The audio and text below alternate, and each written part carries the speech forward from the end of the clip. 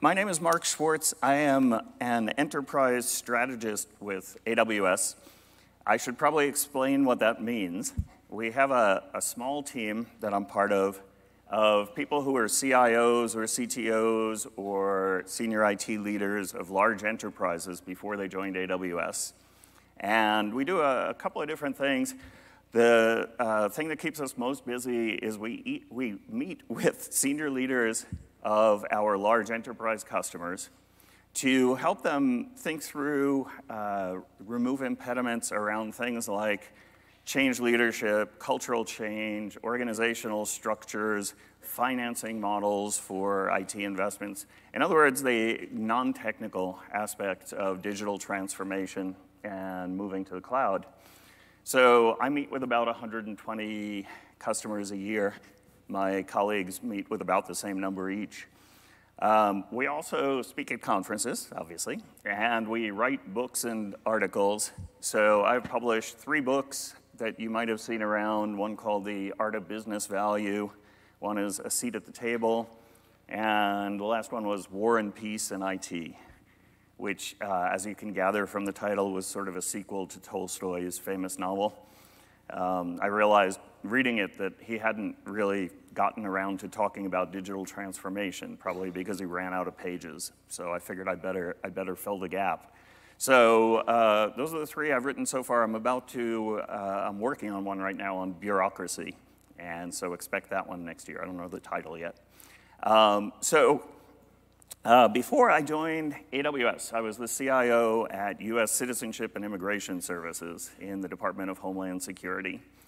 So I learned a lot about leading change and managing transformations. So I want to share some of what I learned personally and then what I've gathered from talking to other leaders in my role at AWS.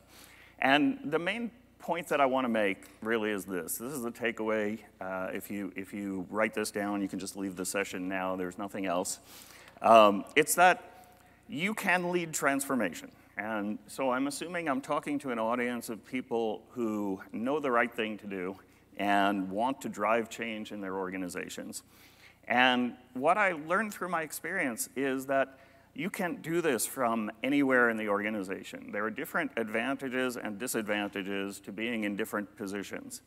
When I drove this transformation at USCIS, I was doing it from what you might say is the top down.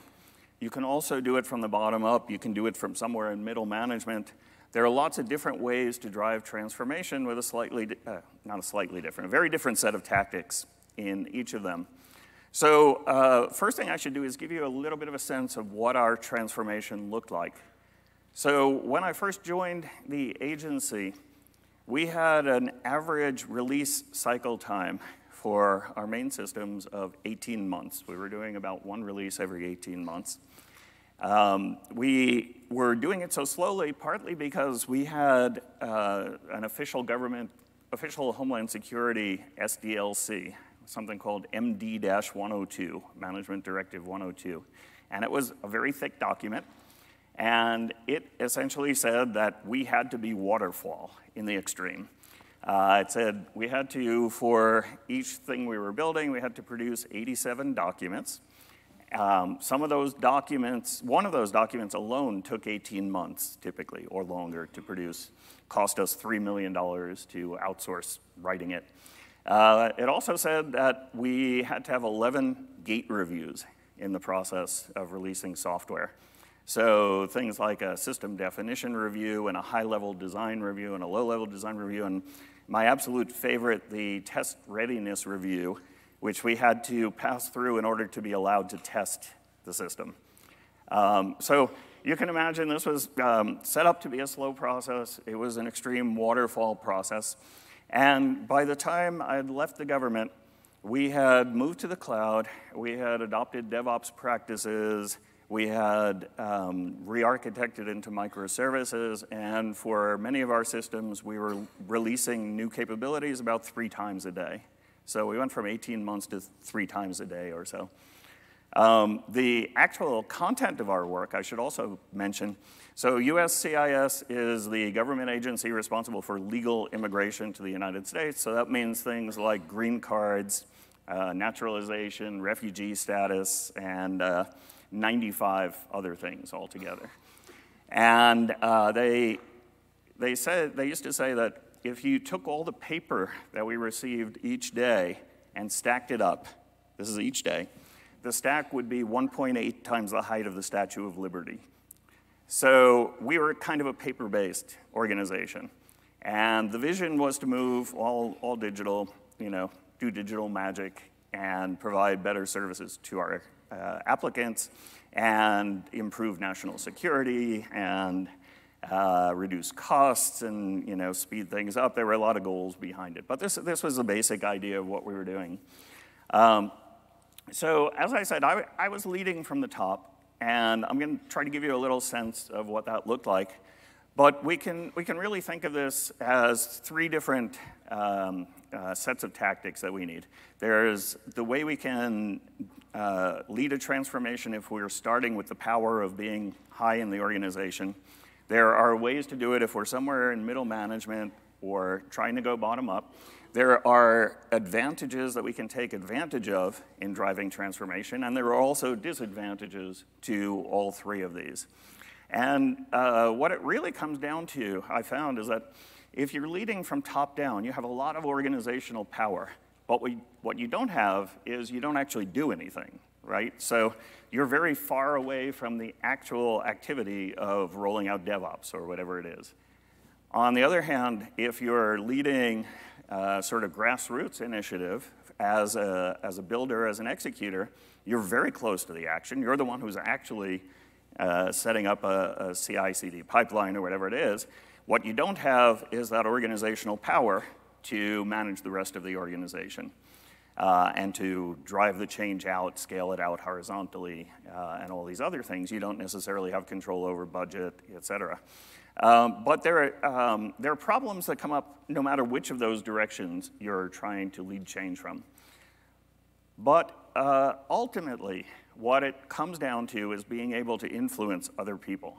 And if you're a CIO like I was, you still have to get your teams to actually do what it is that you're trying to do. And you have to influence your peers around the organization. You still have people that you report up to. If you're leading from somewhere else, you're going to have to get executive sponsorship at some point. You're going to have to bring a lot of other people along.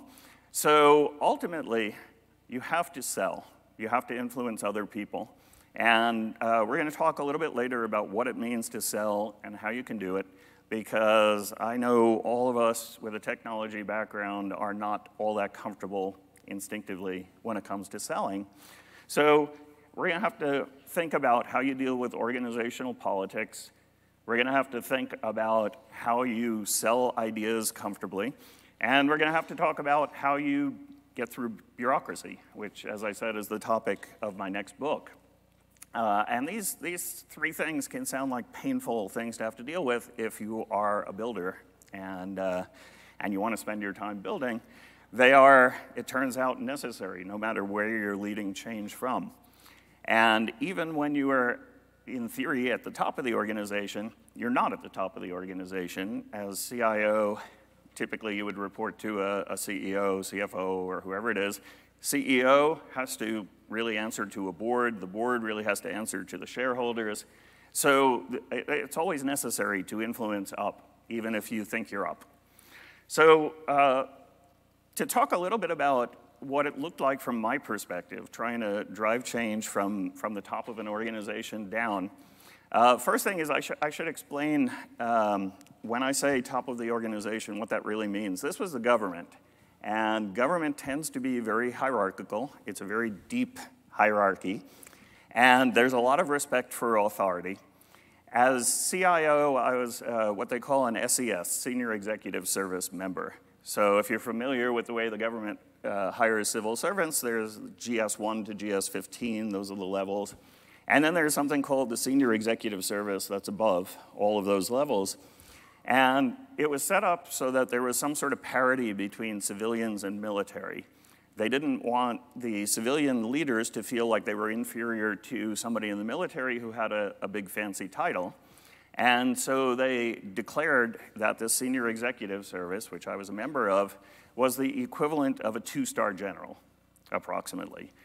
So I was a 2-star general, which is pretty amusing, to me, anyway. Effectively, that was how you measure where I was in the hierarchy.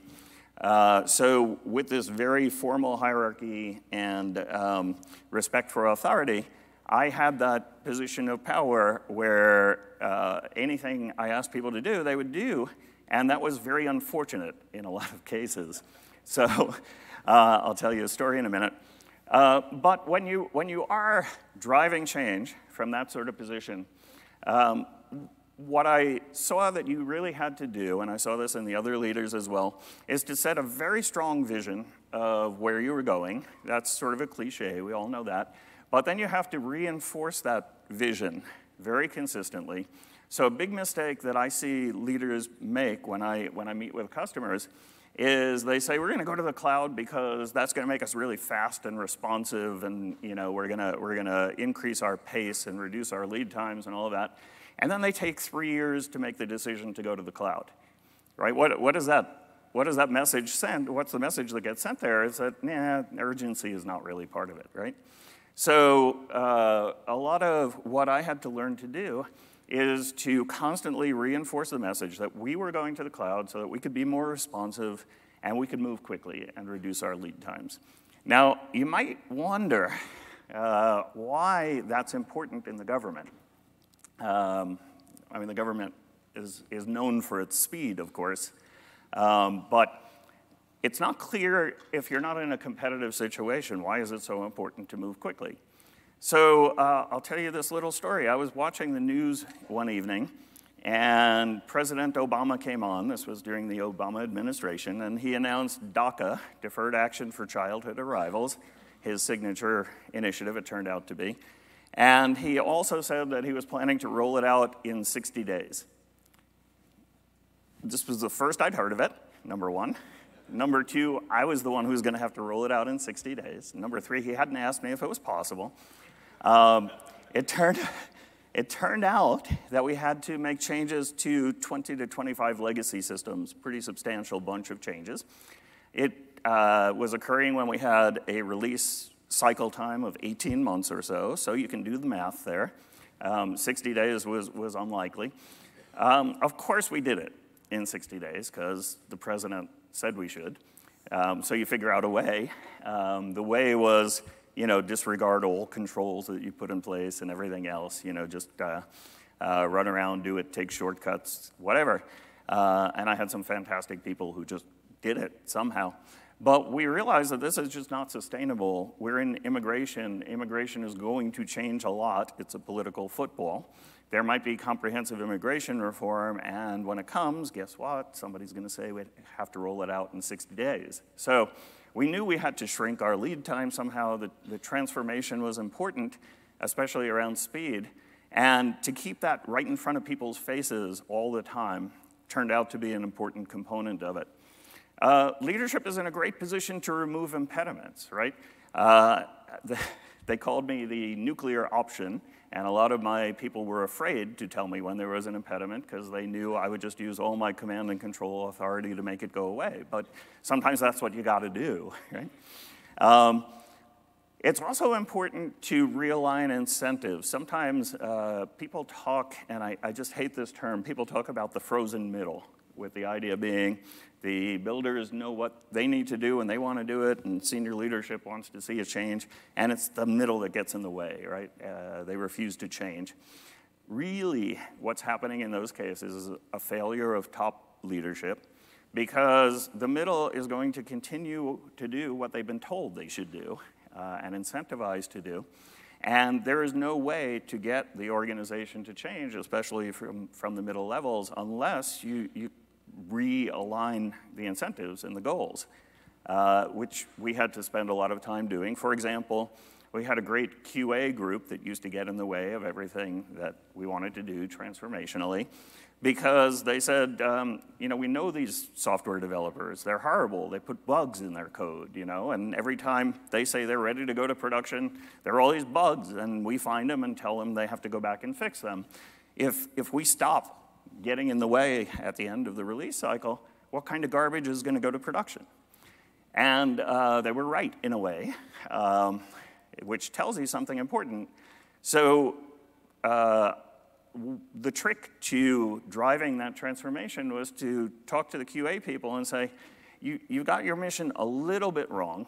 You're on the right track, but really your job is to make sure that everything is produced. Everything that's produced is produced at a high level of quality, right? And that should go to the users of the systems. So your job is to make sure it's produced with a high level of quality. So if you were to come in at the end of the release and test things and say the quality is not there, that means you failed, right? Because your job is to make sure it's actually produced with quality. And, you know, of course, as usual, they said CIO's crazy. You know, they went out and grumbled in the hallways or whatever. But with that reorientation, they came back to me with a lot of great ideas about how they could ensure quality even before the release cycle was over, is that, you know, ensure quality as things were being built. They said, well, how about, you know, the developers are going to be writing their own automated tests. Maybe we should periodically do a sampling of those tests and make sure that they're good tests and testing the right things and then give feedback or something. You know, they had a whole bunch of good ideas. Lately, they've actually been presenting at conferences on some new techniques they've created, which I think are pretty brilliant. I'm going to sort of exaggerate what they produced to give you an idea of directionally what I think it is. They instrumented the source control system in Jenkins and everything to produce lots of data about what was going on in the development process. And then they fed that into a machine learning model to predict defects. And they tried to find, are there drivers that tend to predict defects so that they can get involved earlier? They found correlations. You know, this system, if they do a lot of check-ins late in the day, it tends to result in quality issues. So to me, that was sort of brilliant thinking, where they were able to come up with something that I hadn't as the leader trying to drive the change. So the trick really was to reorient their incentives so that they could actually be creative on how to do the transformation. So from that senior position, you also have the ability to move across the organization and coordinate with others and influence people around the organization. And the big key thing, I think, is that assuming the risk.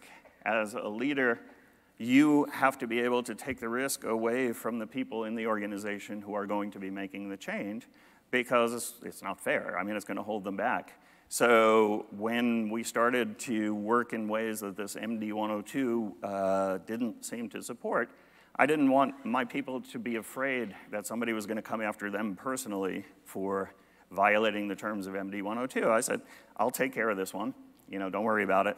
It's my risk. Now, the problem, as I implied before, though, is if you're leading top-down, then you are saying things into empty air, right?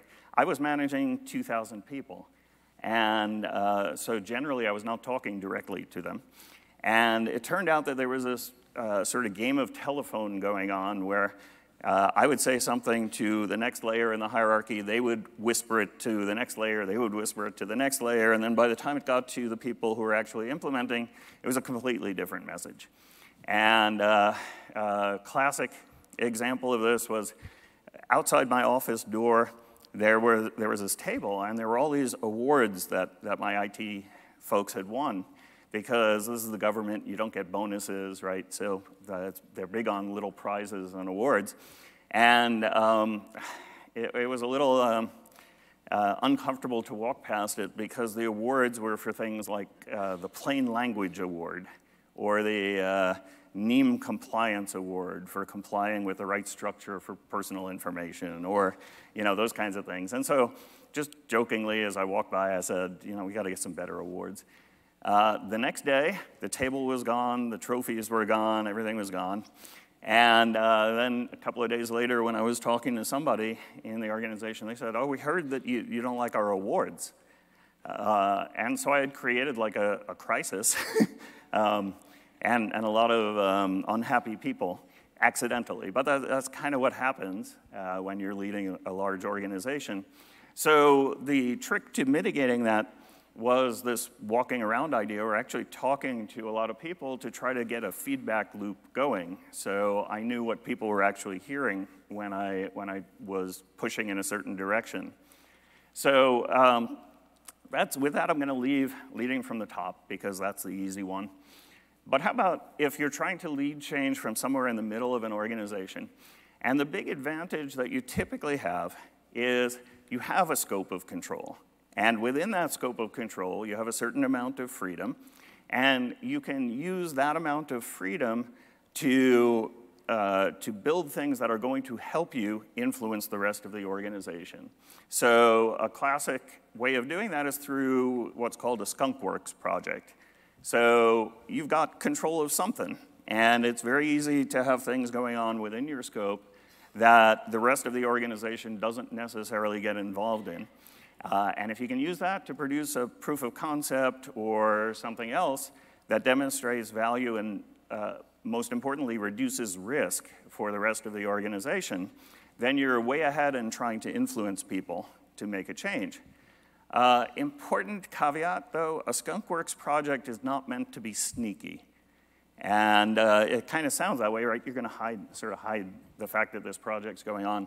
That's not really what you should be doing. What you're trying to do in a skunkworks project is take advantage of the fact that we can deliver, or we can experiment at a fast pace, inexpensively, at low risk. So essentially what you're trying to do is work within the area that you have control over in ways that are small enough that they don't materially add to the risk or cost. So if you're going to do something that materially adds to your risk or cost, there should be some sort of oversight. But if we're talking about within the margins of error, find a way to speed up this task and reapply the resources, then we're really talking about working within the scope of authority that you've been given. So the idea isn't so much the secrecy, it's flying under the radar because the risk is so low. And a great example that I saw, and a lot of what I'm telling you has to do with the people who are in my organization, how they made me see the light, how they drove change and influenced me. So one day, one of my employees, a fairly senior manager who typically worked in Vermont while I was in Washington, D.C., he happened to be in D.C. He came into my office. He said, let me show you something.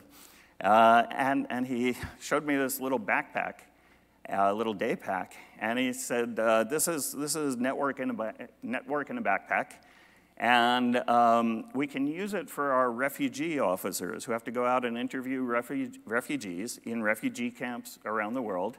So let's say, what was it called? There's a big one in northern Kenya in the middle of the desert. So when you're there, of course, your equipment has to be ruggedized to deal with those desert conditions and all the bad things that are going to happen to it. So he spilled out all the stuff that was in his little day pack, and he showed me that you could use this to build a secure, rugged network for the refugee camp that you couldn't destroy it. And it would find connectivity somehow. It would try every possible source of connectivity. Can it get a cell signal somewhere, kind of whatever. And if it couldn't find anything else, it would go to satellite. And by the way, we could completely control it from Washington, D.C. And so this is the perfect thing to send our officers out with so that they can communicate with each other and do their data entry and the other things they need to do. So it was brilliant. I had no idea he was working on it. I was certainly not going to be angry that he had spent some time on this because it was a wonderful solution to a business problem. But maybe the most important thing from the leader's perspective is that there was no risk anymore, because he had shown me that it could actually work. He probably tried a few things before he got exactly the right set of components together. But as a decision maker, one of the big things you've got to focus on, of course, is the risk. And here he was with a really good proof of concept that essentially was the final product that we could roll out. And so he had reduced all of my risk, and it was easy for him to convince me that this would be a good idea because the business value was obvious, the risk was low, he knew how much it cost, and so on. So that's an example of how you can work from this middle management position, I think, to drive the change. So with that sort of level of control, there are certain things that nobody is really going to question. For example, if you decide to automate deployments, well, is the CFO or the CEO going to come in and say, no, don't automate deployments? And they don't care, right? It's entirely within your scope. And in a DevOps transformation, there are lots of things that one can do that aren't necessarily a challenge for the rest of the organization. Some things are. So, and then of course you have to sell, which is one of my themes. So let's say that you are a builder, an actual executor, hands-on, and you know there's this great DevOps thing that you want to do, and you want to get the entire company to move in that direction. Well, the first advantage that you have is that you're actually the only one who does things, right? You're the only one who can actually make the change. And so within the scope of what you can do, there are plenty of ways that you can start things along in that direction, perhaps automating some of the tasks that you do routinely or that your teammates need to do, or just about anything that has to do with personal productivity, right? I could do this much faster if I automated away the toil, or if I put in place some sort of monitoring that would tell me in advance when something's about to crash, or all these other things that are going to be good practices in the DevOps transformation that you can start doing and then use your having done them and having results as a way to influence managers up the chain that this works, there isn't risk, it's already done, here's a prototype, I've already done the hard stuff on it. So there's a sort of collateral risk reduction that you don't often think about, but if I'm a manager and I want to launch an initiative, or I want to say yes to an initiative that somebody has proposed, one of the big dangers for me is that they'll start doing that initiative and then lose interest, right? What I want to know is that I've got people who are committed to doing this, and if I know I've got people who are committed, then my risk is much lower, and I can confidently make decisions to proceed. So just having implemented some change that moves things in the right direction is a sign of commitment, and that resonates up an organization. But when it comes down to it, everybody's got to sell.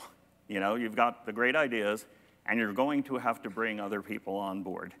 And I talked a little bit about when you're doing it from the top, I somehow had to get QA on board. You might think I had all the power of being a two-star general, but you still got to somehow get people on board. So it winds up being a selling task and a bureaucracy busting and a politics manipulation sort of a task to drive change. But it's not as hard as it sounds. So I've seen people fail at selling ideas, and I've seen people succeed, and I've had people try to sell me on ideas. So I have a little bit of a sense of what works. And the first thing I want to say is a big mistake that I see often is not being conscious of what your ask is. So if you go to CFO, you're not trying to convince the CFO to let you do daily stand-ups, right? It doesn't matter. You can do daily stand-ups. In fact, most of the things that you're going to do, you don't need from the CFO. So the mistake that I see is going into somebody in a senior position and trying to sell Agile or sell DevOps. Hey, Agile is great, because the waterfall way of doing things doesn't work, and Instead, we can have backlogs and sprints and whatever. Well, it doesn't matter. That's the wrong thing to be selling.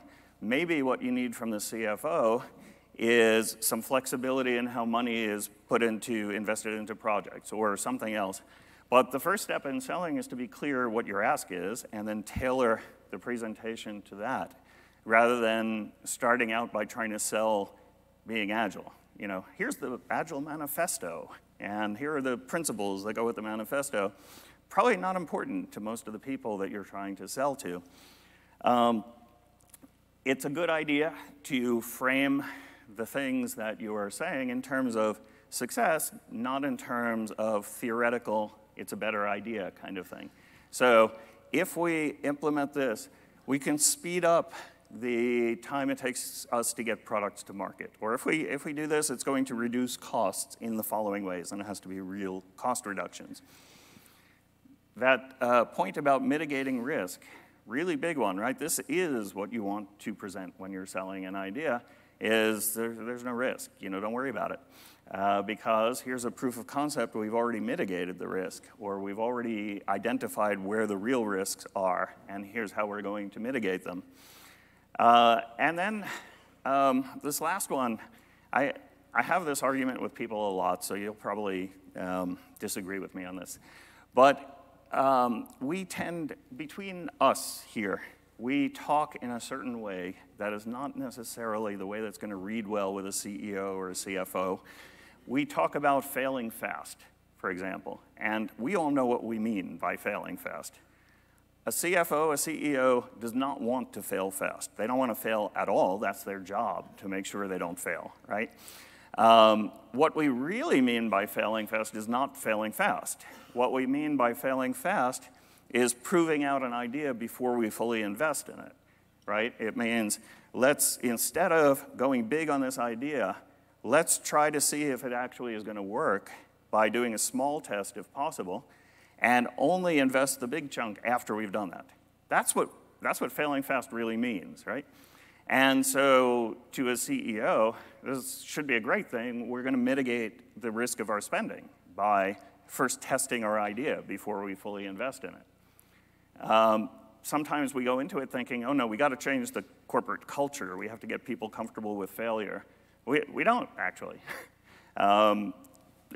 Maybe they will become more comfortable with failure as we do our transformation, where failure means you try a number of experiments and not all of them turn out to have great results.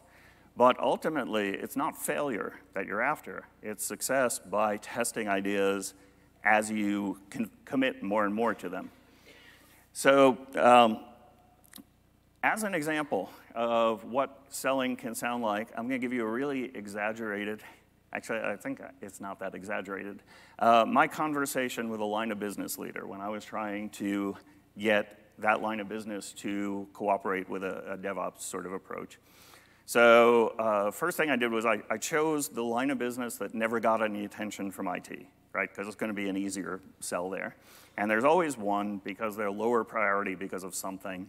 In this case, refugee program, unfortunately, because it only handled 80,000 people a year, where the agency as a whole took in 8 million applications a year. So it was very small, tended not to get a lot of attention. So the conversation I had with the line of business leader was something like this. I said, you know how we never pay attention to you or do any work for you? Would it be okay if I have my team work on some of your critical objectives? Yeah, I guess so. And you know how we usually go away for a year or 2 years and then give you back something? Would it be okay if we actually give you some business results next week? And then incrementally after that, would that be okay? Yeah, okay.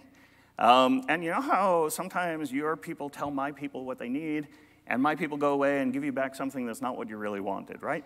How about, would it be okay if you put people there to sit with my team and make sure they work on the right things? Is that okay? Yeah, okay, fine. Well, you know how I said we're going to have business results next week? Here's a dashboard that shows your key metrics. And why don't we just set up a meeting for next week to review how much your key metrics have changed? Yeah, okay, I guess. Great, I have this DevOps and cloud thing, it's gonna do that. So the cell, I mean, she couldn't say no, right? There's no way to say no to something like that. And I could say that, I could have that conversation honestly because there's a reason why I'm rolling out DevOps, and it's that it's going to lead to business success. And I am going to be able to show results next week because we have the cloud for provisioning infrastructure, we have a CI/CD pipeline, everything's all set up to start going. And my people can work with her people and just start delivering small increments tomorrow. And we're gonna prioritize things that actually make a difference in the metrics. And so why shouldn't we be able to do it? So the point is that I'm selling a benefit that I have confidence in because there's a reason why I'm doing DevOps. And the benefits essentially sell themselves. That's your ideal in a selling situation. So notice I didn't sell DevOps in the sense of we're going to have automated testing and we're going to have automated deployments and right? The sell for DevOps around the enterprise is we're going to be much more responsive, we're going to be faster, we're going to be able to test out ideas before you spend too much money on them, whatever it is, and that's the conversation. So a little interactive game now. What I'd like to do is take a statement that I might have heard people make to, let's say, a senior leader, and ask you for help. How would I say this if I was going to talk to that line of business leader or a CFO or a CEO, and I want to say, we have a backlog that gets groomed by a product owner. What is maybe a better way to say that? Anybody with a loud voice? What about it? Identify the priorities. So we're going to identify priorities. Good. Anything else? From your area. We're gonna deliver value to you by prioritizing the things that are most important to you, right? Something like that. Yeah. So that's the point of the grooming, right? So I like that. What I actually said was, we can shift course on a dime to meet the company's needs. That's it. Nice and simple, but the other answers were good too. Let's do this one. I already gave you a good clue on this one, but you can try it yourself. We encourage people to fail fast. What would be a better way to say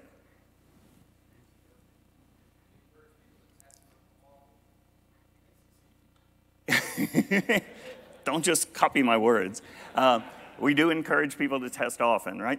We're going to test before we do something stupid. I like that. Okay. What else? We power innovation. So it's not that we want to fail fast, it's that we want to try ideas because we want to encourage innovation. And I'm going to come back to that one in the next slide. All right, I actually wrote, we mitigate risk by trying different approaches and seeing which is most effective. All right, we do a sprint review every 2 weeks. Yes, I have heard people go to the CEO and say things like this. Anybody got a better one? I heard a few different ones. I heard something from around there somewhere. What was it? We're going to deliver business value every 2 weeks. What else? Yeah, we're gonna demonstrate that we've delivered value, essentially. What else? We're going to get feedback, right? Even that, I think that's a good way to start talking about business benefits, but why do I care about feedback, right? Ultimately, what's the value going to be for me as a CEO? Why do I care about the feedback? So let me see how I did. Yeah, I was a little wordy. There are frequent checkpoints with users and their managers to make sure we're on course and to provide transparency. By the way, if you'd like to, you can attend one of these. Yeah, okay. This is a big one. We don't use Gantt charts or deliver on a schedule. So I am assuming that you're laughing because you're thinking that this probably is not a good thing to say to a CFO, right? This is not selling a benefit. So how can we sell the benefit? Ooh, I wish. I don't want to overpromise. Yeah, but no, I think the way I would take that one is that instead of trying to do things on a schedule, we're trying to do them as quickly as possible. And isn't that better? What else? What metrics? Okay, we can gather metrics as we go, and there are a lot of other metrics besides delivery on a schedule. So here are some other metrics that maybe would be more important to you. Adaptable and flexible. Yes, but if I'm a CFO, I would still say you're adaptable and flexible, so how do I control this? Like, are you just going to go out? Adaptability and flexibility all by itself isn't a full solution. I need some way as a company to make sure you're adaptable and flexible to the things I care about. So maybe we need to add a little bit to that one. Let me see how, when I was tired in preparing this presentation, I decided to, okay. We emphasize speed and deploy new capabilities as soon as they're ready and fully tested, rather than working backwards from a due date. So that's the as soon as possible direction I went in also. There's a Scrum Master and a product owner. Obviously important to some of us. By the way, I'm not a fan of Scrum, so if somebody wants to give me a good argument about that afterwards, I'm happy to. So, okay, what's a better way to say there's a Scrum Master and a product owner?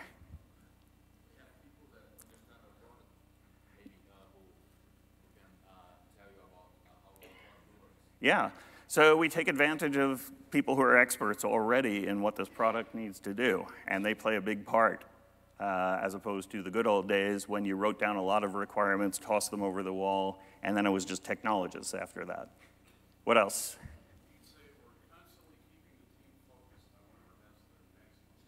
Yeah, we're going to constantly keep the team focused. Slight weakness with that is it's a little bit of inside business, right? Your IT, you should be keeping the team focused, right? I mean, I just assume that as a CEO. So that's the little weakness with that one, perhaps.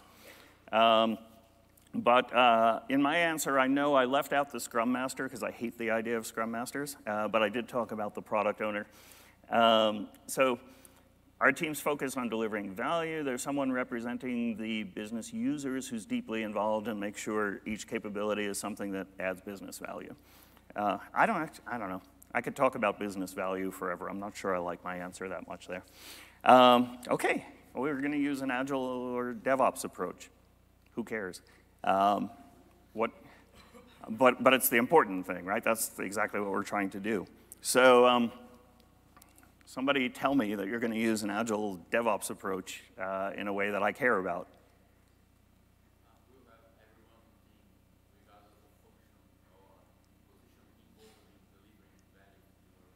Yeah, we're going to involve a nice cross-section of people and make sure they're delivering value. We're trying to improve our product because we are taking chaos of our development. Taking the chaos out of the development, did you say? Yeah. So I don't really want to know that development is chaos if I'm a CEO, but your point is well taken. It is chaos, you know. There is a fact there. So look, there's a lot of change and uncertainty in our environment. All kinds of things are going on, and we're gonna manage that uncertainty and rapid change through a process like this, maybe, and thereby, that's what's missing, and thereby reduce the risk and get to market quicker. Anything else?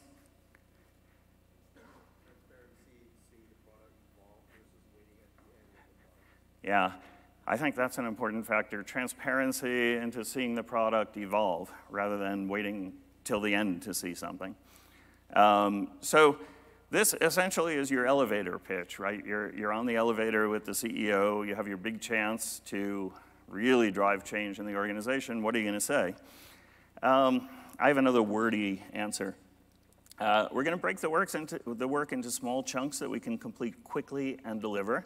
And we're going to take advantage of that as a way to manage risk and make sure that we're always on track.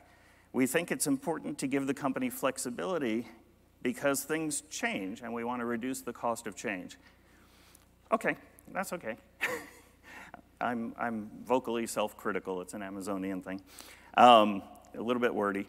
But, I think all of these things are meant to express the true benefit that this other person is going to see from it, right? Like the head of my line of business, what the benefit you're going to see is you start to get results next week, and you have a way to control what my people are doing, essentially, to make sure that they're doing the things that are important to you. And it's that notion of communicating the benefits that's the really important thing. So what I want to emphasize here is we're not just talking about wording. This isn't about wording. This is about communicating the benefits that matter to the other person. And it's easy to make this mistake. It's another thing that I see a lot, of assuming that if you go to the CFO and talk about ROI, CFOs are dumb and they can only think ROI. Which is not the case at all. And in fact, if you do start talking about ROI, they're gonna pursue. They're gonna ask follow-up questions because they can see right through you. The important thing is that you're aligning with something that the CFO cares about, and you're communicating in everyday language how that alignment is there. So just as a last point here, I spend a lot of time with senior executives. That's mostly what I do in my job. And I hear from them what are the things that are on their minds today. And obviously, the CEO is not thinking about technical debt or microservices or it's really important that we get some microservices. I don't think so. They are thinking about things like costs and revenues and risks. And you're in a very good position trying to sell up the organization if you are addressing those things that they're thinking about. So I have found that these 4 things tend to be what's on the minds of senior executives. The first thing is they need a growth story for the company. So capital markets, financial markets value companies that have a growth story more than companies that are coasting, right? And so the board of directors is saying, we need to have a growth story. CEO, figure out how we're going to grow. And turns out that with DevOps, we've got a pretty good story around this. We're going to help foster innovation by, number 1, getting to market quickly, but number 2, being able to try out ideas, fail fast, and try out a portfolio of ideas, double down on the ones that work. And so we're going to contribute to the top line that way. That's the only way you're going to get there. Second thing, be future ready. So the board is saying, we know industries are being disrupted. We don't want to be like Blockbuster or some other company that disappears because they didn't keep up with change. So how are we going to make sure that we can keep up with change? Great story, right? I got this DevOps thing. In order to keep up with change, you need to be agile, nimble, flexible, responsive. You need to have short lead times for responding to change that you perceive in the environment around you. You need to be able to respond to competitors' moves quickly and appropriately. Turns out we've got this great DevOps thing that lets you do that. Third thing, we got to manage compliance, security, and these other big risks. We hear all these scary stories about hackers doing these terrible things. We got to make sure the company is mitigating those risks. Aha, great idea. We've got DevOps. It turns out, I often tell this story when I'm talking to CISOs. I do this mind-reading act with CISOs. I say, I bet I know what your chief security concerns are.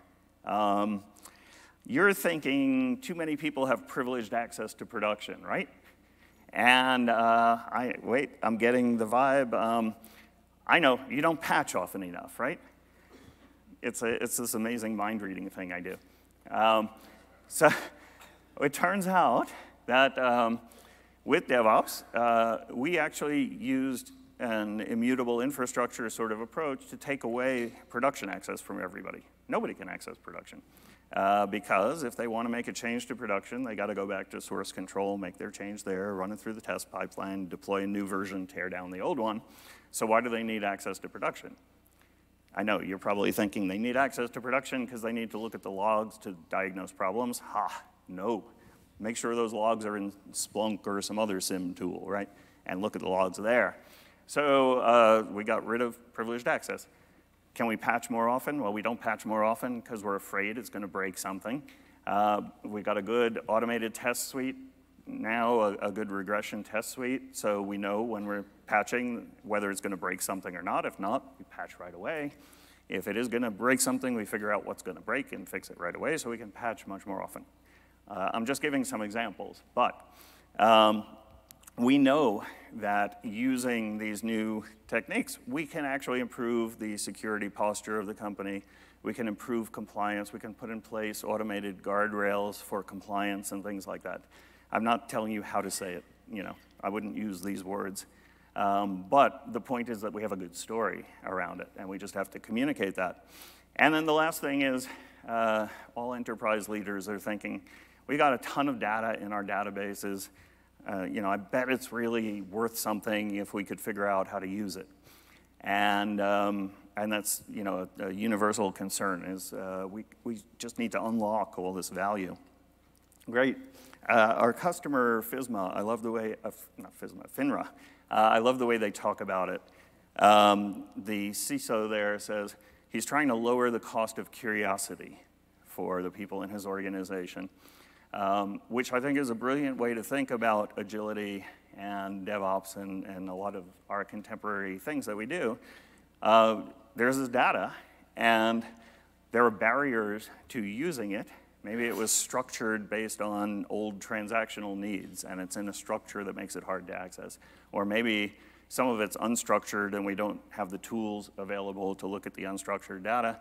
Well, we can address all these things now, and we can lower that cost of curiosity so that people around the company can find good ways to use that data and extract business value from it. So typically, these are the conversations that I'm having and that my team is having with the senior enterprise leaders around why they want to move to the cloud, why they want to encourage this DevOps transformation, and these other things that their CIOs are trying to do. And it's not because these are good practices. It's not because they're best practices. It's none of that. It's because we're going to help you have a growth story. We're going to help you survive disruption. We're going to help you manage those scary risks that are out there. And we're going to help you figure out how to unlock the value that you've already got in your databases. So to wrap it up, you can do it. If you're trying to drive a change, you need to take advantage of those things that are your given advantages, essentially. You need to figure out how to influence others around the organization, because even if you're in that senior position, you still need to do it anywhere you're driving transformation from. But it's easier than it sounds. It's really a matter of communicating the benefits rather than what you're doing. You know, it's the why, not the how. And then the ideas sell themselves. Like, do you want results next week? Yeah, I guess so, right? So ultimately, you've got to deal with those influencing people concerns, but it's not as hard as it sounds at first. So be encouraged. That's my closing message for you. Oh, I have new slides added to the end of my deck. You should all learn DevOps with AWS training and certification, please. All right, thank you.